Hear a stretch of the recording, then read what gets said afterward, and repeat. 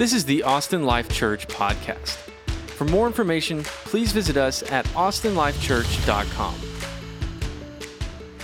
We doing all right, everybody? Yeah? Okay.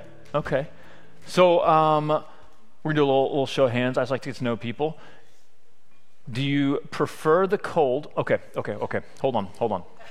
You have 6 months of summer heat or 6 months of 32 degrees freezing. Which are you picking?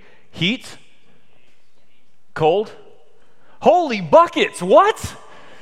All of y'all are in Texas and you want, give me the half a year of cold weather? Man, that really surprised me. This also feels really loud. Is it really loud or is it just me? It's a little loud? Malia, will you turn me down just a scotch? Just a touch.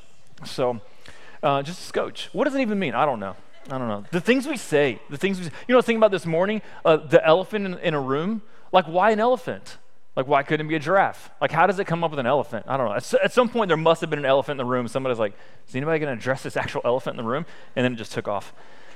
So, the things that go in my head. My name's Corey. If I haven't met, I'm one of the pastors here. I was telling someone earlier, just in case you're like, man, who are you? Where did you come from? We started this church about 3 years ago, and so we're still pretty young in this world. We're still toddlers, as we like to describe it, and so we're glad that you are a part of this journey with us. Our hope is not to start a church, and I know that may be like, what are you doing then, man? Our hope is not to have another church in Austin. Our hope is to be a place where people genuinely encounter the living God and their lives are transformed by Him. That is a wildly different aim. You can start a church and a religious organization and completely miss God. Happened all the time in the Bible. It's happened all the time throughout history, right? We want to be a place where people truly encounter the living God and their lives are transformed. We just think a church will naturally follow after that. It'll take care of itself. So that is our hope. Our hope is that as we open God's Word and we read it and we talk about it, that we're not just reading words printed on a piece of paper, a piece of literature, but we're actually reading and hearing God speak to us. Gosh, if all you do is hear me talk for a few minutes about Mark 9, what a waste, man. Don't just podcast it and listen to it in the car sometime if you want to. But we actually believe this is the words of God speaking to us from His Word. And so our hope is that you will hear God today from Mark chapter 9. Anyone had the flu recently? Yeah? It's miserable, right? I think the most often description I hear of the flu is like death. I think I was on death's doorstep. I haven't had the flu in a long time, so I don't really recall. But I do know that if you go to the doctor and they're like, let's test it out, and what are your symptoms? And you're like, well, my body feels like death, and it's on fire, and my head hurts, and it's achy and everything, right? And I got this fever, and they're like, great, go take some Tylenol and it'll feel better, right? It's like, okay, cool. Maybe the Tylenol will help with the symptoms, but it's not actually addressing the virus inside of you that is destroying you from the inside out, right? You're like, give me antibiotics, please, so that we can address the root issue. Today, in Mark 9, we see a problem. We see a boy, a child possessed by an evil spirit. We see a problem, but Jesus' point in Mark 9 is that the bigger problem is not that there is a boy possessed by an evil spirit. There is a bigger problem at play. The boy possessed by a spirit is the symptom. There's something beneath it that Jesus wants to get to the root of so that the symptoms can then be resolved. If you just address the symptom, the root will just keep growing and bring it back. There's a bigger issue at play. And so the point that Jesus wants us to make today, the point that I want us to hear and to believe in the depths of our soul is that the breakthrough that we are looking for in our lives today, next month, a year from now, the breakthroughs that we are looking for does not come from a change in our circumstances. It comes from within. The breakthrough that you want today, that I want today, does not come from my circumstances changing. It comes from a faith in Jesus who is bigger than my circumstances. That looks nice on a coffee mug or written on some journal, but for us to truly believe that is life-changing. And I pray that the Holy Spirit will move that into our hearts and into the depths of us. I want to pick back up in Mark 9. Actually, you know what? We'll get there. We'll get there. So Carson started reading in Mark chapter 9 for us, right, where you got Jesus. He's coming down from the mountain in the Transfiguration, and it says in verse 14 that he comes down with Peter, James, and John, and there's a crowd of people gathered around, and you've got scribes who are the religious leaders, right? They're the protectors of the Old Testament. Right, they're the ones that know the Old Testament forwards and backwards, right? And so if someone's like preaching the Old Testament, but it's not accurate, the scribes are like, false, heretic, get it, right? So the scribes know their Old Testament Bible. So you got that crew, you got Jesus' disciples, and you just got a crowd of people, and there's arguing going on. And so Jesus is like, what is happening, right? That's what he asked them in verse 16. What are you arguing about with them? Finally, someone raises their hand and steps up. Teacher, verse 17, I brought my son to you, for he has a spirit that makes him mute. And whenever it seizes him, it throws him down, and he foams and grinds his teeth and becomes rigid. So I asked your disciples to cast it out, and they were not able. We see the Father later also describes in verse 20, when Jesus asked, how long has this been happening? And he answers in verse 21, from childhood, it has often cast him into fire and into water to destroy him. But if you can do anything, have compassion on us and help us. And so Jesus comes down, and there's an argument happening because this father brings his possessed son, his child with an evil spirit that is possessing him, brings him to Jesus so that Jesus can cast out this spirit. But Jesus isn't home, right? Jesus is on the mountain with Peter, James, and John. And so the father's like, hey, Jesus' disciples, can you do this for us? Can you cast out the spirit? And they are not able. And so now an argument has ensued. What's the argument about? We're not totally sure, but we know that it has to be around the fact that the disciples tried to cast out the spirit. They tried to remove the demonic presence, and they couldn't. And so you got to think, man, the scribes, they're continually trying to disprove Jesus. Like the religious elite, the staff members at the Jewish temples are trying to disvalue and discredit Jesus, and so they're probably looking at this as an opportunity. See, he's a fraud. His disciples can't even cast out an evil spirit, right? So they're probably arguing about this, and Jesus comes in, and there's a bigger problem at play than this boy who's possessed by an evil spirit.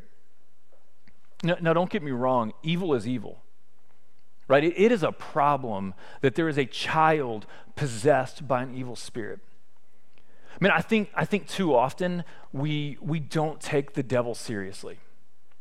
Like we just kind of envision this like red creature with a pointy tail and like a pitchfork, and it's like, lurking around, and we cartoonize. Is that can be a word, right? We cartoonize Satan, and we don't take him seriously. But the Bible tells us that Satan and his principalities of darkness are real, and that they have a power on this earth, and that they are hell-bent on stealing, killing, and destroying anything that could honor and glorify God. That means you and me. That means right now there is an evil presence on this earth, in this city, that is hell-bent on destroying you. And the devil has no concern if you're a child. The devil has no concern if you've had a hard semester. The devil has no concern if your family is struggling. He has no concern or care for you. He is pure evil and wants to steal, kill, and destroy from you and me, because if he can press the light of God out of us, then he diminishes the glory of God in our lives to the world around us. That is his aim today, and it is evil that there is a spirit possessing this child. It is a problem that the disciples cannot remove that spirit. These are real problems, but it is not the biggest problem. All right, try to put yourself in that scene. You've got a child possessed by an evil spirit. convulsing. You got a child possessed by an evil spirit that has tried to kill this child, right? You've got a father who's desperately seeking healing for their child. Any parent in this room would understand the helplessness that you feel when you see your child suffering and there's nothing you can do about that. Like, it is the most helpless and terrifying feeling that you can imagine. Charlie and I were talking about this week. And if you're not a parent, then nonetheless, you can understand what that must feel like to have a loved one that you can't do anything about. So it is a problem, but Jesus is like, no, there's a bigger problem at play. There's something beneath all of that. And it's what Jesus wants us to get today. What is that bigger problem? Verse 19, right? So let's go back to verse 18, and then we'll read into 19. Whenever it seizes him, it throws him down, and he foams and grinds his teeth and becomes rigid. So I asked your disciples to cast it out, and they were not able. That is a problem. Verse 18 is a problem. But Jesus addresses the bigger problem in verse 19. And Jesus answered them, "O faithless generation, how long am I to be with you? How long am I to bear with you?" The biggest problem in Mark 9 is not that a child is possessed by an evil spirit. It's not that the disciples who have been empowered to cast out evil spirits were unable to do that, although those are problems. The biggest problem is unbelief in Jesus, who is bigger and able to handle anything this world has to offer. The biggest problem in Mark 9 is unbelief. The biggest problem in our lives is unbelief. It's not the circumstances around us, although they are and can be evil and terrible. The biggest problem we face is unbelief. Let's look at the disciples first. They had unbelief in them. If you go down to verse 29, font is small, verse 28, that's terrible. Like, I got to get a bigger font Bible, I think. Gosh. Like, I can't even read the numbers. They just blur together as one number at this point. No, Jen, I don't need glasses. It's the print. That's the problem. It's dark. Thank you. Yep. Verse 28. So this is at the end of the scene, right, where Jesus has healed the child, and now the disciples and the Jesus are off in a home privately. It says, when he entered the house, the disciples asked him privately, "Why could we not cast it out? Why could we not get rid of this evil spirit?" And Jesus said to them, "This kind cannot be driven out by anything but prayer." The biggest problem is unbelief. So why did Mark just write that Jesus said, it's because of your lack of prayer? Let's go to Matthew. Turn to the left, 10 pages or so, a dozen. Matthew 17. So this is Matthew's recording of the same account. Right, so Matthew was present and recorded it. Mark most likely got his account from Peter. Peter's the one that told Mark, and Mark wrote it down. Matthew was this is his account. And Matthew, when talking about this same story, the disciples asked him, verse 19 of Matthew 17, "Why could we not cast it out?" Same question. Jesus says, "Because of your little faith. For truly I say to you, if you have faith like the grain of a mustard seed, you will say to this mountain, 'Move from here to there,' and it will move, and nothing will be impossible for you." The root issue is faithlessness. I love this quote. I read it this week when I was studying. Prayer is faith turned towards God. We pray when in faith we believe there's a God who listens. We ask God for help when in faith we believe that there's a God who's able and willing to help. We pray because we trust in God. The problem for the disciples, the reason they could not cast this evil spirit out, is that they stopped going to God for help and they tried doing it on their own.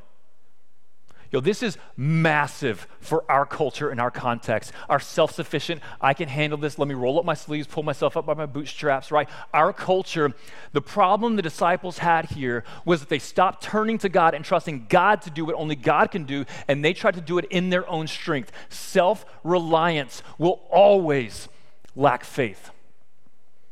And we will always find that we are unable to do what God has called us to do when we are leaning in our own strength and not trusting in Him and His ways and His strength. Jesus told them in Mark 6, He sends them out in Mark 6, and He says, hey, go and cast out demons. You are empowered by me to go and cast out demons. So it's not that they lost that in Mark 9. They just stopped remembering and trusting that Jesus had empowered them to do this. And they tried operating in their own strength. Self-reliance shines the spotlight on ourselves rather than on God, and it does not please or honor God. The problem that the disciples had was that they were not trusting and going to God to accomplish this. They were trusting in themselves. That's what Jesus says. This can only be cast out by prayer, by going to God, by trusting Him to do what He says He will do, not by doing it in your own strength. It's not that they said the words wrong. It's not that they moved their hands wrong or they didn't touch them right. It's that they stopped trusting in God and they were trusting in their own strength, their self-reliance. That is why this problem was lingering, because they weren't trusting in God. So now let's look at the Father. The Father in this story, Mark 9, 21 through 24. Let's go back up a few verses. So Jesus asked the Father, how long has this been happening? And the Father said, from childhood. Verse 22, and it has often cast him into fire and into water to destroy him. Here's the key part. But if you can do anything, Jesus, if you are able to do something here, please have compassion on us and help us. We see that the Father believed in Jesus, sort of, kind of, a little bit. Like he believed in Jesus as much as he believed in every other thing that he tried to find an answer for his son. No doubt this father is caring. No doubt this father wants his son healed. This isn't the first attempt. If this boy has been possessed since childhood, if this boy has been possessed to the point where this spirit is trying to kill him, the father cares. It's not like this is the first attempt at something. It's just now Jesus is the next in the line. Well, none of that's worked. Heard some things about this Jesus guy. Let's go see if he's able to do anything. But there's not a full trust and surrender to Jesus. Jesus is just one of the many options. Maybe it'll work. We'll see. See, the Father is doing what we often also do, is we hold on to Jesus with one hand and we hold on to everything else with our other. I mean, Jesus might work out for me, but I'm also going to hold tightly to this person over here. Jesus says that he will satisfy my soul, but I really need the love and affection of this person as well. Jesus says that he will take care of all my needs, but I'm also going to hold tightly to my security and comfort of possessions and money and job. This is what the Father is doing, is he's holding on to Jesus, but he's also holding on to something over here and maybe some, hypnosis over here, or maybe this Eastern mysticism over here. Like Jesus is just one of the many things that he's hoping, wishing, perhaps, maybe will be the answer that he's looking for. But he's doubting Jesus. He's not really trusting Jesus. A trust, a faith, a belief moves us into an action. I oftentimes give the illustration of a chair. Right? If I grab this chair and I believe, I think this will hold me. Like the engineering looks good. It looks all right. Trust that the Bible talks about. Let's go of my own control. I'm not relying on anything except this chair to hold me up. If this chair falls, I fall. But so often with Jesus, right, we want to sit on the chair, but we also want to hold on to this over here. In case Jesus lets us down, like, okay, I'm still okay, right? And the trust that Jesus calls us to is a trust that sits fully in his power, in his word, in his ability. And so this Father, he's doubting. Jesus, if you're able to do anything, will you do something here? And Jesus responds to him, verse 23, if you can. if I'm able, if you can, all things are possible for one who believes. Same thing he told the disciples. For the one who believes, the one who has the faith, the grain of a mustard seed, you can tell the mountain to move from here to there and it will do it. All things are possible for one who believes. Jesus flips, he takes the if. He says, it's not if I'm able, it's if you will believe.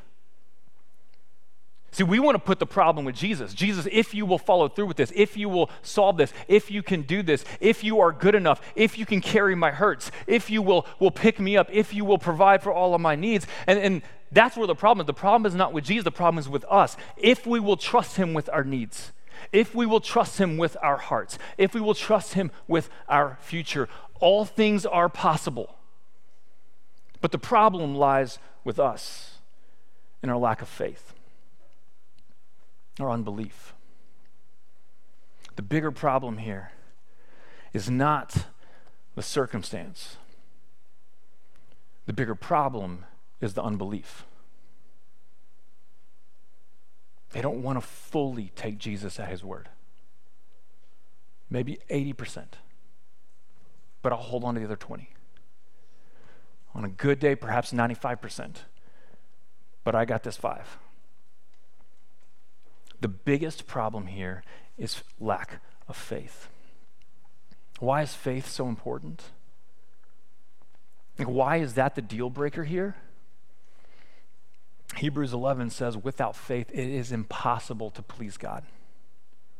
That means to cast out this demon without faith is dishonoring to God. It's not that God doesn't want the healing, it's that the faith is what pleases God the most. So without faith, it is impossible for us to please God. If we do anything without faith, we are not pleasing God in that moment. We're relying on our own strength. We're elevating ourselves instead of him. But then the second thing is, by God's design, faith is what positions us to receive and experience his power and presence. I've tried to communicate this, many times, right? One of the best ways I can think of it is, man, you go hop in the middle of a lake with a sailboat. You can't make the wind blow, but you sure as heck can set the sail. And that's faith. Faith is setting the sail. All right, God, I can't control you. I'm not responsible for you. I can't make you do anything, but I can set the sail so that when your wind blows, I'm ready to go. Faith is what positions us to receive the power of God. Remember the woman in Mark 5? She'd been bleeding for over 10 years. She'd spent all of her money on doctors. They couldn't figure it out. And then she hears of Jesus, and she says, he is the one. And she surrenders everything just to move her way to the front of the crowd so that perhaps she could just reach out and touch his cloak. And it says that when she reached out and touched his garment, that a power goes from Jesus and healed her. And Jesus turned around and he's like, hey, who touched me? And the disciples are like, Jesus, bro, everybody's touching you, man. We're in a mob of people. And he's like, no, I know people are reaching out and putting their hands on me, but someone touched me. Someone by faith touched me. And this woman comes up and she's like, this is me. I reached out and touched you. And Jesus says, daughter, by your faith you are healed. Which makes me ask, what if she never reached out and touched him? My guess is she goes the rest of her life without healing. I'll be the first to admit, I don't know how God's sovereignty and my faith blend together. I don't know how they perfectly fit, but somehow by the kindness of God, he's decided that it's our faith that moves us into the place to receive the power and grace that he's already pouring out. It's up to us if we will trust him and position ourselves to receive. The problem here is unbelief. The root issue for the circumstances in their life was unbelief. That was the bigger issue. So we see, right, Verse 25, Jesus saw that a crowd came running together. He rebuked the unclean spirit, saying to it, "You mute and deaf spirit, I command you, come out of him and never enter him again." And after crying out and convulsing him terribly, it came out, and the boy was like a corpse, so that most of them said, "He's dead." But Jesus took him by the hand and lifted him up, and he arose. Jesus heals the boy. Healing comes. The evil spirit's sent out. What changed? What shifted between verse 23 and verse 25? I'm sorry. Yeah, 23 and 25.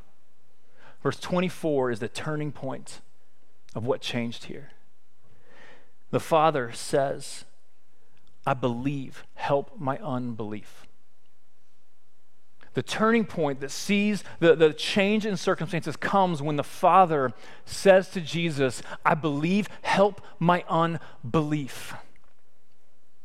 I believe, Jesus, help my unbelief. Now, what I want to be clear here about, because I've struggled with this, because I'll oftentimes say, I mean, even, recently, this week, the week before, right? Like, I'm lacking faith.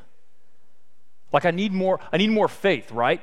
If I could have the faith the size of the grain of a mustard seed. So the problem with this, right, is that when we think that way, when we look at something, we go, man, the problem is that I lack faith. I need more faith. We visualize this like internal reservoir, right? And it's like, man, when my faith is here, it's got to get to here in order for this to change, right? Like, help my unbelief, God. Like, I need you to fill up my faith so that I then have enough faith that the change happens. Right? Are you tracking with me? Anyone else think that way? Like, I need to get from whatever smaller than a mustard seed to the size of a mustard seed so that I can move this mountain. And the problem with that is we'll never know when we're there. Something doesn't go right and we're like, well, I guess I need more faith, right? Like, I just keep trying to get more faith, and all we're actually doing is putting it in our own strength at that point. Like, we're making it about us. It wasn't that the father needed this much faith but only had this much faith. It was that faith is an all or nothing for Jesus. It's that his faith was misplaced. It was that he was to take his faith and put it all on Jesus. Whatever amount it is, mustard seed, acorn, I really blanked on other seeds. It happens. Right? It wasn't the size of the seed of the faith. I don't know where I'm going anymore. It was that the faith he had was split and divided. Jesus didn't say, man, you got to have a level 8. Jesus just said, take your level 2 and put it all on me. Put all of your faith on me. Because it doesn't matter if your faith is a 2 and mine's a 8 and someone else is a 47. It's all about Jesus anyways. The problem for this father was that he was dividing his faith. All right, Jesus, I want you over here, but I'm not going to let go of this over here. And so what we see here is not so much a prayer of like, hey, God, I need you to pour in some more faith in me. What we see here is a prayer of confession and repentance. God, I haven't trusted fully in you. And it's evidenced by fill in the blank. I'm going to stop trusting in this. I'm going to trust wholly in you. The turning point here was a prayer of confession and repentance, of surrender, of total trust in Jesus, not a divided faith. That's where the transformation takes place. And that's what Proverbs 3 tells us.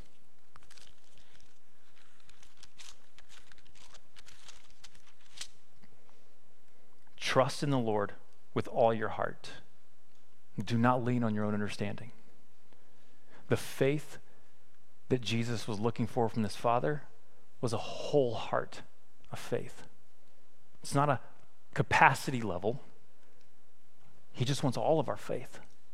Trust in the Lord. Listen. Trust in the Lord with all your heart.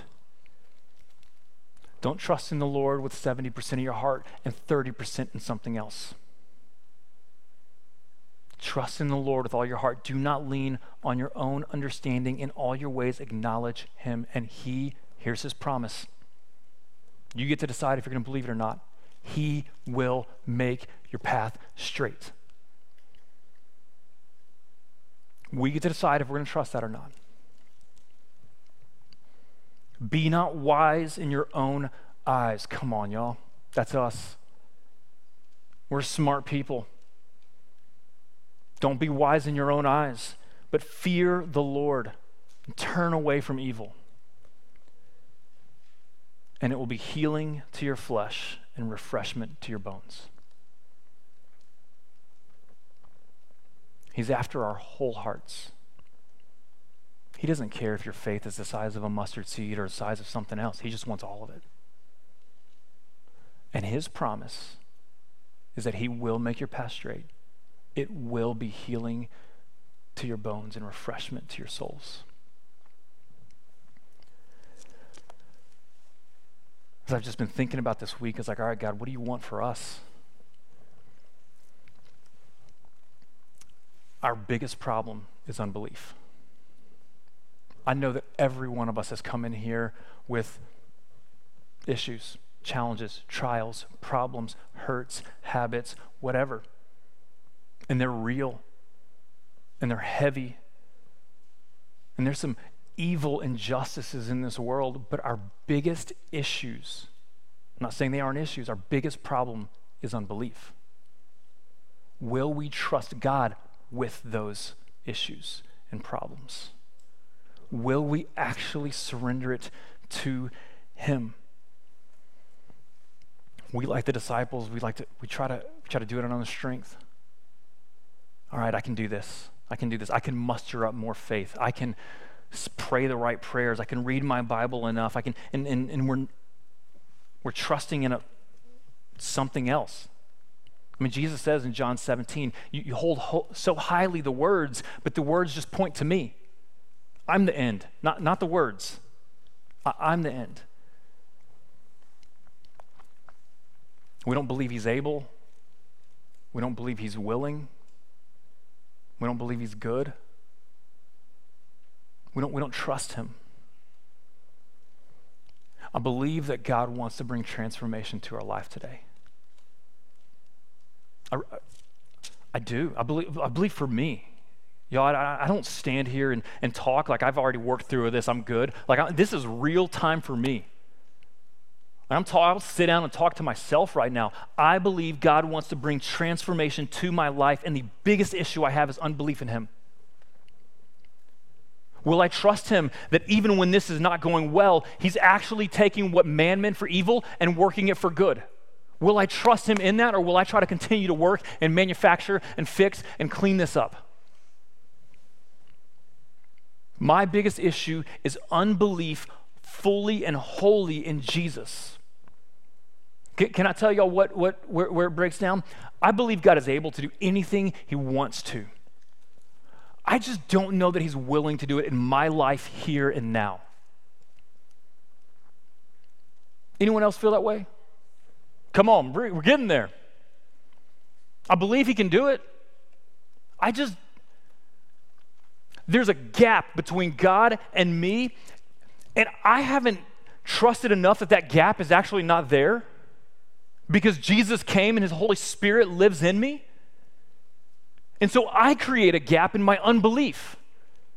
I mean, he's just walking, falling around, trying to be close to me, and I'm like, no, I got to get this. I got to figure this out, right? And he's like, hey, will you just turn to me?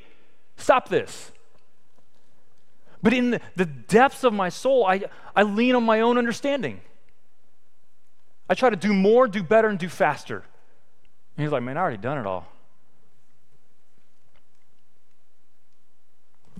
That is our biggest problem. We want to be happy in this life, right? We do. We all want to be happy. It's okay to say it. The Bible talks about it.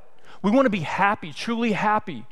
And yet Jesus tells us blessed, or can be translated happy. That's from the Greek, y'all. That's not just English translation. From the Greek, that word blessed, you can just put the word happy in there. Jesus says in Matthew 5, right? Happy are the peacemakers. Happy are the pure in heart. Right? Happy, like he gives us the Beatitudes. Okay, I want to be happy. Will I trust him that his way is the happiest way I can be? Or do I not really want to be a peacemaker because I don't like that person? And it's going to require me to die to myself. Do we trust him? Do we really believe him at his word? When we got sickness and illness and death. And I, for one, believe that God is able and willing to heal our physical illnesses. Not all the time, because he doesn't in the Bible. But I think more than we know. But my problem, if I'm being honest, man, I pray for healing like this father prayed for healing. Hey, God, will you heal this? I'm also going to keep doing this. God, will you heal this? I'm not really counting on it, so I'm going to run this route as well.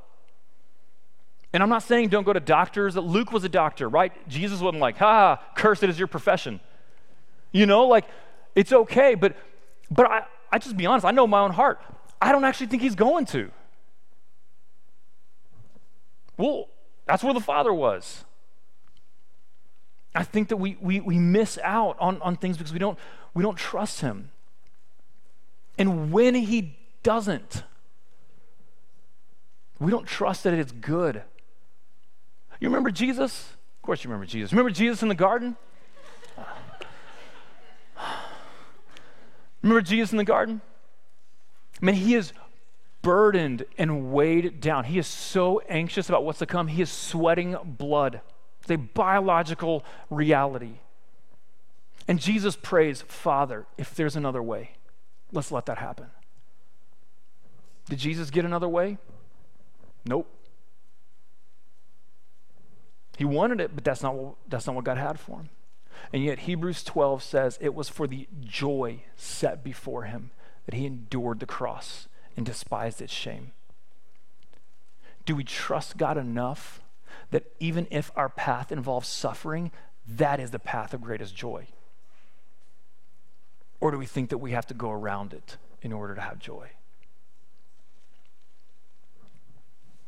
We're anxious and troubled about many things. But do we trust what Jesus told Martha? That the remedy to the anxious and troubled spirit we have is not getting our to-do list faster, getting it done, or reorganizing it, or reprioritizing it. It's sitting at the feet of Jesus. I'll be the first to say, I cognitively know that is what Jesus says. I clearly don't trust it enough because that's not where I go first. Our issue is unbelief. Fear grips us. Fear grips me. It has been a common theme in my life, and yet throughout the Bible, it says, I will not fear because you are with me. I mean, just think about that, right? Think about the things that cause you fear. And now imagine that Jesus himself is just right there with you. He's got his arm around you. You may still have butterflies, but I'm willing to bet Jesus himself descends from heaven and sits next to you and walks with you in that thing that you're afraid of. And is like, oh, come on, we got this. We can do this. I'm with you. I'm willing to bet you may still have butterflies, but that fear is getting left behind. Because Jesus himself is with us. So then the breakdown for me is that I don't trust that his spirit in me is enough. I don't trust it. The Bible tells me, right? Fear has no place in the presence of God. Therefore, my eyes, my recognition of his presence with me, my trust in his presence with me is divided. Unbelief is our root issue. You got relational strife. Do we trust that the most happy we will be in the relationship with others is in a selfless denial of self in the same way that Jesus denied himself for us? Do we trust that to put on humility and consider others as more significant than ourselves is actually the better way? Do we trust that forgiving others as Christ has forgiven us is the better way? Do we trust that washing the dirty feet of those around us as Jesus did is the better way? Do we truly trust him? Our issue is unbelief. So what do? It's not muster up more faith. right? It's not like hustle and grind and pray like, God, I need more faith, I need more faith, I need more faith. It is confessing where we have not believed him and repenting. All right, God, I have not trusted you with this. I'm trusting you. And it is doing that every moment of every day until we've moved past it. Until God has healed us, until God has reoriented our thinking with it. But y'all, our biggest issue is unbelief. It's not trusting him in everything. It's leaning in our own understanding. Will we trust him? The result is healing. It's life. It's freedom. It's peace. It's comfort. Now, that doesn't necessarily mean that our circumstances change. Like, hear me in that. It doesn't necessarily mean that your circumstances change. But as we trust him, he gives us a joy within our circumstances that wasn't there before. We actually see that it's better to go through it with him than to be delivered from it without him. So yeah, maybe your circumstances change. Gosh, it did here, right? Did in Mark 9. Happens throughout the Bible. I think that it's there for us more than we realize. But maybe they don't change. But as we trust in him, we let go of having to have that circumstance changed because we have him. And the Bible says he's enough.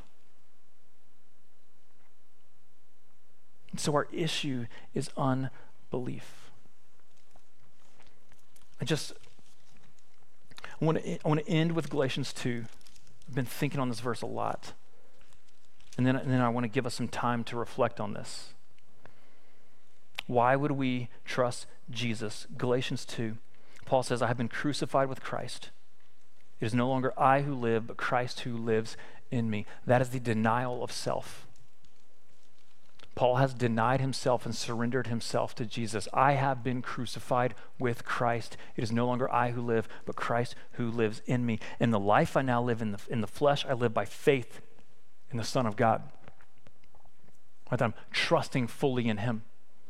Every aspect of life I live by faith in him. Why do we trust him? Because he loved me and gave himself up for me. Why? Why, Father, would we trust Jesus? Because Jesus loved me and gave himself up for me. Why would you trust Jesus? Because he loves you. Because he loves you. Because he really, actually, truly loves you. How do you know? Because he gave himself up for you. He's already come and lived and died and rose again. He's got your best in mind. He loves you. That's why we can trust him. So I just want to invite us to take a moment here. Again, this is, and you can take notes and you can hear this, but now let's let the word of God be living and active and transform us. Right? I just want to invite us to a moment of faithful repentance where we choose to trust Jesus and his words and surrender our lives to him. Trusting that it is for our good, it is for our best. Please hear me. He is for you. What he tells you to do, what he invites you to do, is for your best. No matter what the circumstances may be around you. So let's pray. Let's take a moment to listen to the Spirit of God today.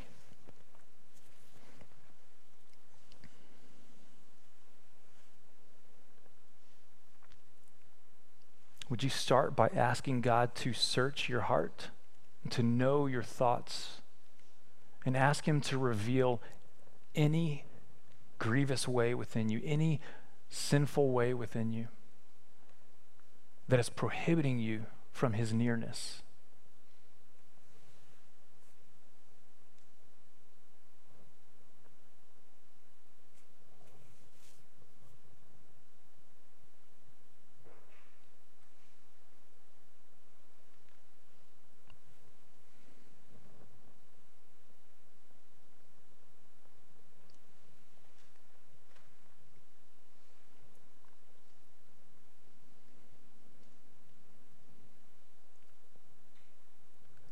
keep listening.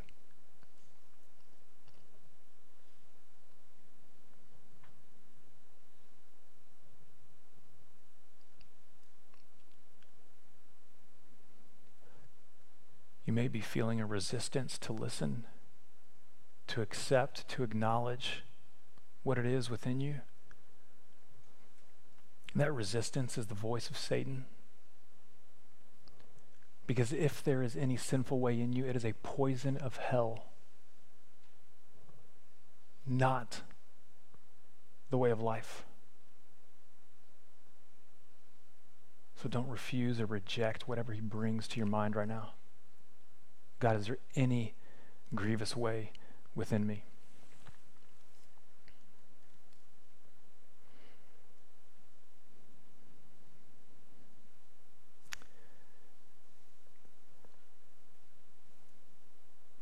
Will you confess that to him? Will you take that? Imagine even now grabbing that thought that God gave you, holding it in your hands, and will you lay it at the feet of Jesus, letting go of anything else that you hold on to so that you can fully hold on to him?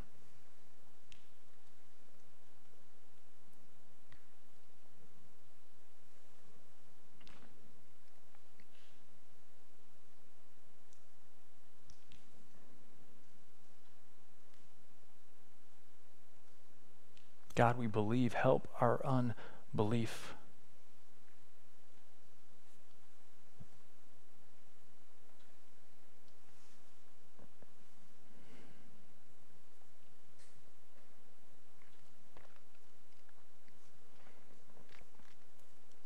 As you're reflecting and talking with God, this is prayer. This is communion with God.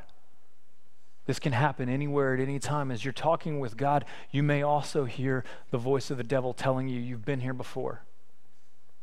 You've done this before and you just fallen again.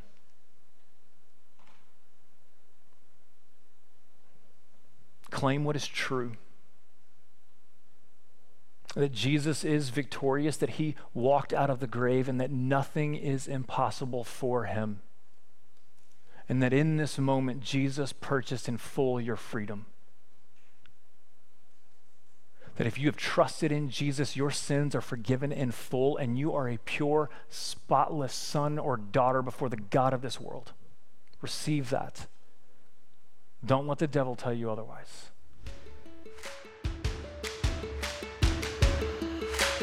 Thanks for tuning in to the Austin Life Church podcast. To help support us, please take a second to rate and review us on iTunes and visit us at austinlifechurch.com.